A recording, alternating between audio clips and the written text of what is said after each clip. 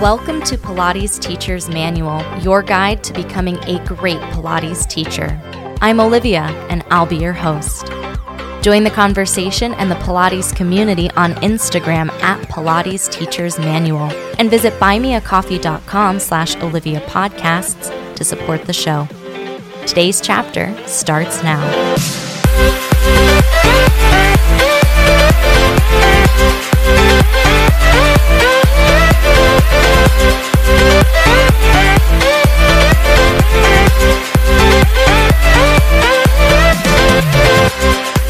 Hello, everybody. Welcome back to the podcast. I really hope you had a chance to listen to my interview here on Pilates Teacher's Manual and on Pilates Students Manual as well with Sonia R. Price Herbert. She shared some amazing advice for teachers and some really great perspectives on Pilates and the Pilates world. If you haven't listened to it, it is long, but it's definitely worth it. Please check it out. Today, I'm going to be discussing something that was talked about a bit in a Zoom meeting with my supporters on Buy Me a Coffee, and that was about working with people who it's their first time doing Pilates, our Pilates virgins. So today's episode is all about tips for working with people who are brand new to Pilates. First thing, and I would argue the most important thing when you are working with someone who's brand new to Pilates is remember that everyone was brand new to Pilates at some point. And while it can be really gratifying and really fun as a teacher to teach people who already know how Pilates works and moves, and you can cue things a little bit less because they already have a foundation of understanding about the exercise. When you're working with people who are brand new, they don't have necessarily that experience and that years or months or whatever of practice to really draw on. Know that every amazing teacher that you've had who really inspired you to progress with Pilates for yourself and maybe even become a teacher, that they also worked with you when you had no idea what was going on way back in the day. And this is really your chance to pay it forward. And the patience and the perseverance and the compassion that you have for these new students is going to give them the same opportunity to move with Pilates and love Pilates that you had. Patience is definitely key. New people, and this is nothing against them, obviously, they're new, but new people don't understand the principles of Pilates or sometimes the speed at which we're moving or the control, like they're not going to have it just yet.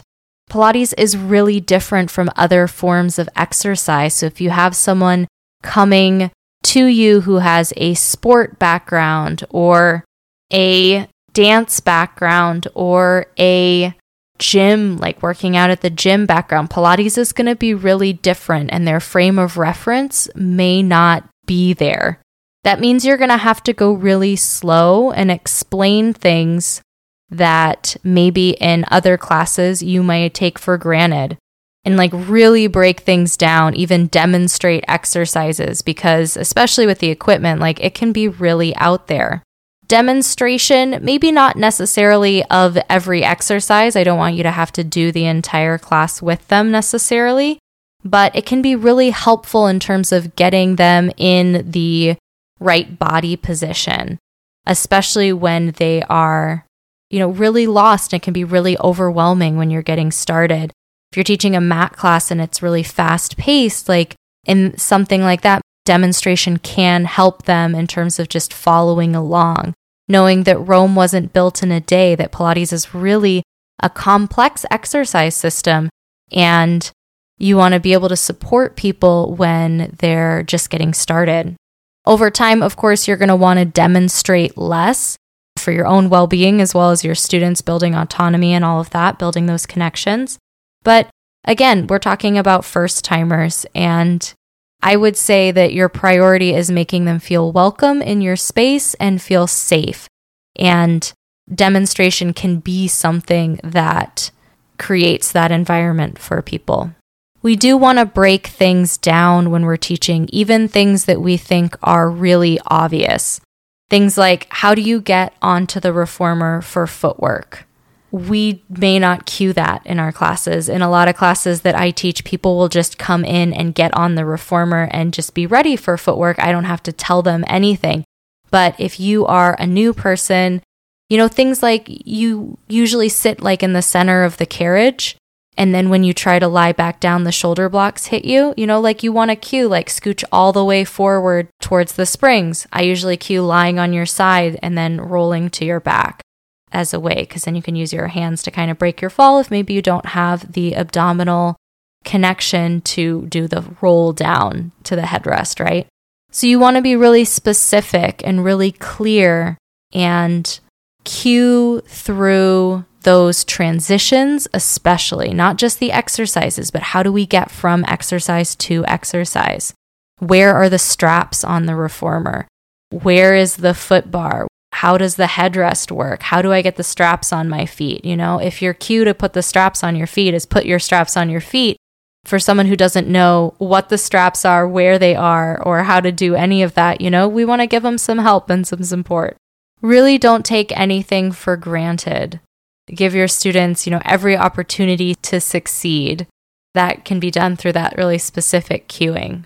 Pilates has a really steep learning curve, and you want to give lots of positive reinforcement, lots of those supporting cues that you're being clear but not being patronizing, that you're very matter of fact, like this is how we're going to do things, and you're able to offer additional assistance when needed.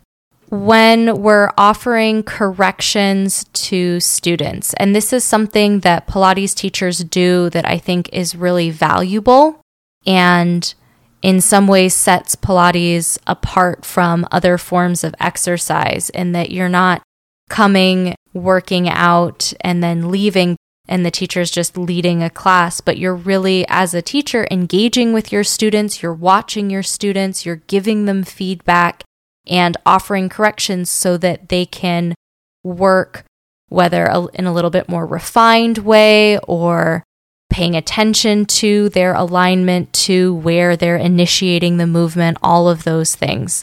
When I think about the continuing education course that I did, What You Say Matters, talking about this bandwidth feedback reduction schedule, and that's talking about talking less but saying more important things.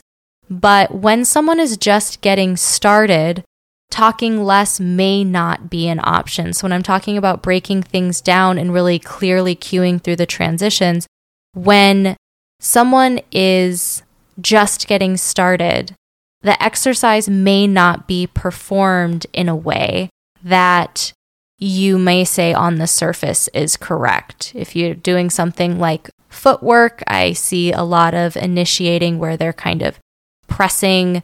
Instead of thinking about initiating the movement from the center, you're pressing from your knees, your legs are kind of popping straight, you're riding the springs in, you're not controlling the movement, things like that. But in the bandwidth feedback reduction schedule, what you're going to do is give those new people a wider bandwidth. So you're not going to correct every single thing, because when someone is just doing an exercise for the first time, when they're figuring out how their body moves and does the thing that you're asking it to do, there's going to be a lot of, quote unquote mistakes. As a teacher, of course, we want to correct their form, their alignment, their initiation, and offer ways for them to grow. But when someone's just getting started, you want to really pick your spots and really think about what the core of the exercise is, or what is like the key thing that you want them to accomplish in the exercise, and then only offer corrections on that one thing. Because if a brand new person comes in and you start correcting everything that they're doing, it's going to be really overwhelming for them and overwhelming for you. You're going to feel frustrated. They're going to feel more confused and less happy to be there, I'd say. So you really want to find this balance of seeing them, offering help, offering corrections, but also letting them feel successful. And you can do that by really choosing what you want to correct. You have to let stuff go. And you already know that if you teach group classes for anything, that you're not going to be able to correct every person's everything. And that's okay, because there's no time limit on Pilates. You will ideally have lots of time to work with this person by giving them a wider bandwidth and letting them move more and correcting them a little bit less, or choosing what you're going to correct them on. Ideally, you're setting the stage for this relationship to continue, and you'll be able to offer corrections on more things as they begin to master the things that you're offering them. Coming up after the break, I'm going to share a little bit more about how motor learning theory can really help you when you're working with new people, address how to work with people who are brand new in private sessions, and also helping you let go of some of the pressure you might be feeling by working with brand new people. That's coming up next.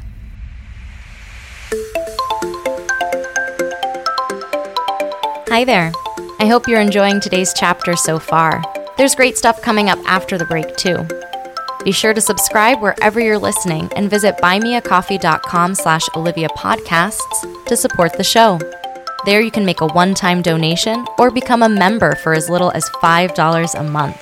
Membership comes with some awesome perks, including a shout out in the next episode, a monthly newsletter, a monthly Zoom call with me, and more. You can also visit links.oliviabioni.com/affiliates to check out some sweet deals on products I use and love. Now back to the show.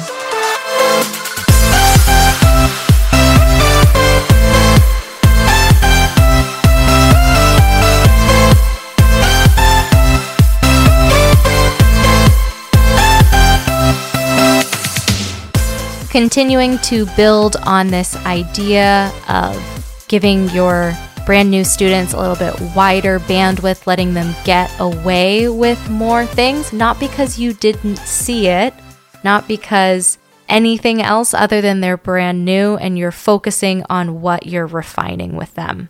From motor learning theory, I've learned that students learn more and really assimilate that information more when you give them action-based cues, when you're specifically telling them to perform a task or do something. You don't want to get hung up on the little things or things like cueing the muscles, which sometimes in some schools of Pilates, there's a big emphasis on anatomy, and anatomy can be incredibly useful to you as a teacher. And when you're looking at how bodies are moving, you can know for yourself where they're initiating from and what muscles working. And sometimes you can share that with students. Like I have some students, especially privates, who are really interested in knowing what muscles are working. And for them, it's going to be a great connection. But on the whole, when you're teaching, instead of saying things, like engage your bicep, do things like bend your elbow, bring the weight to your shoulder. That's a silly example. But the idea is you're focusing on the task at hand. For footwork, maybe you're saying things like press the foot bar away as you straighten the legs, things like that. You're giving them a thing. You're not saying engage your hamstrings. You're not saying resist through the quadriceps. Like you don't have to cue those things because that's just going to add noise to a person who's learning the movement. When you are offering the corrections, you also want to offer the correction in an action-based way. You want to tell them to do something. Always telling them in a positive way, I would say as well, something that you should do instead of something that you shouldn't do. It's very difficult to perform a negative. It's much easier to give them a task, a different task, and see if that changes the way that it moves. Yet you don't need to know the names of the muscles to perform an exercise. It really doesn't change it. It adds an interesting layer. I'm a very visual learner, so I like to visualize what's going on inside my body. But I'm also really comfortable with the exercises that I'm doing. And it took several years of moving to really think about, okay, what's happening in my body here? When you are working with someone who's brand new to Pilates in a one-on-one session, it is going to be a little bit different than a group class because you can focus even more on their goals, on their past movement history. If they're coming to you and they're a basketball player, then you can talk about some of the ways that we move and parallel that to the movements that they've done, in their movement history. The goal is that the people that you're working with, whether it's in a private or a group session, that they see the benefits of Pilates because they feel good and they feel confident and they feel strong. So that should really be the focus when you're working with someone who's new. You want to give those feel-good moments. You want to give those exercises, where you try something and, whoa, that's harder than it looks, or wow, I'm really surprised that I can do this thing. I didn't expect to be able to do it, and here I am. You want to go the extra mile to really welcome them and not be a studio or a class that is cliquey or exclusive. We want to feel that everyone's included and that everyone is doing the best thing for their body, and not that this is, the level 3 version of the exercise. And if you're not there yet, do the level 1. Like, that's so lame. Everything's optional. Everything's an option. And you want, ideally, your students, both new and experienced, to feel that they can take any option without attaching a judgment to it, depending on how their body's feeling, depending on whether they understand what's going on in this exercise, that you can always stay where you are. You can always do it this way, do it that way, but you are the boss of your body. I had an experience in a yoga class a long time ago, but not so long that it's not still relevant, that I went into this class and the teacher did not cue the pose names or the transitions. It was, believe it or not, an Ashtanga class, and now I love that style, but when I took this class, I came in, it was like my first or second class in the studio. I had no idea where the mats went or where we started, or there was an opening chant. It was just very overwhelming, and the teacher's just saying, inhale, exhale, keep going. Those are not useful cues when you don't know what's going on. And this was a class that was also listed as, a mixed level class, and that beginners were welcome, and I did not feel welcome. I felt lost and embarrassed and overwhelmed, and it really turned me off from practicing that style of yoga because I associated it with, feeling not good enough and really hopeless in terms of how am I ever going to get there. Now, I know that you're listening to this and you're an amazing teacher and you would never want someone to feel that way in your class. And so the things that you do, from introducing yourself at the beginning, and I know that we're in the midst of COVID, we're not shaking anyone's hands, but just making eye contact with someone, talking with them, asking how their body's feeling, what's going on, how did you find us? I'm so excited you're here.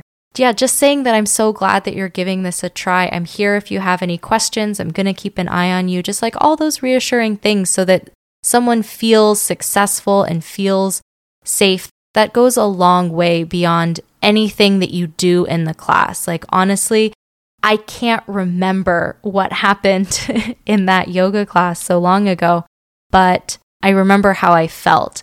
And so if you are able to offer a Pilates experience beyond the Pilates itself, which I'm sure is quite lovely, but that they felt safe and they felt good taking your class, that's going to go a long way to seeing them again. And then we can refine all the Pilates stuff. But you can't refine your Pilates stuff if they don't come back, right? But also tagging on to that, know that you are awesome and fantastic. You're a great teacher. And don't put too much pressure on yourself to convert this person to Pilates. Not everyone loves Pilates, and that's fine. It's not your job to make someone love Pilates, My partner actually is the person who I started. They were the first Pilates practice body that I had when I was teaching. And I do not think that they are probably ever going to do Pilates again. And that's okay. That's not a testament to my teaching, I hope. But your job as a teacher with this brand new person is to welcome them and to give them the best possible experience, and then let them choose if this is something that they want to continue or something that isn't a good fit for them at this time.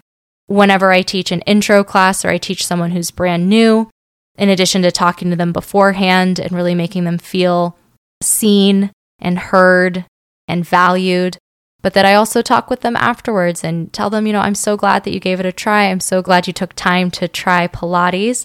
If you enjoyed the movements, but you didn't enjoy me as a teacher, that's fine. There's lots of great teachers at this studio. There's lots of great teachers that you can connect with and find someone who teaches in a way that vibes with you. If you enjoyed Pilates, keep doing that.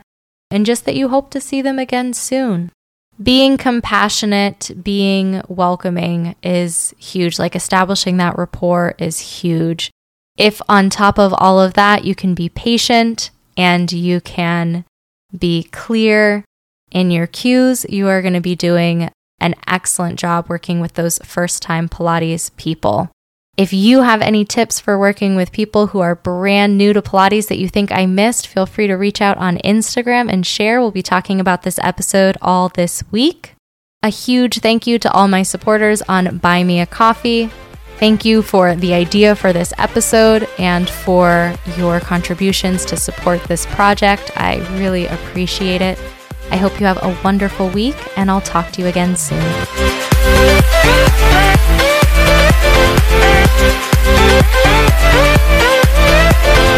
Thanks for listening to this week's chapter of Pilates Teacher's Manual, your guide to becoming a great Pilates teacher. Check out the podcast Instagram at Pilates Teacher's Manual, and be sure to subscribe wherever you listen. For more Pilates goodness, check out my other podcast, Pilates Student's Manual, available everywhere you listen to podcasts. The adventure continues. Until next time.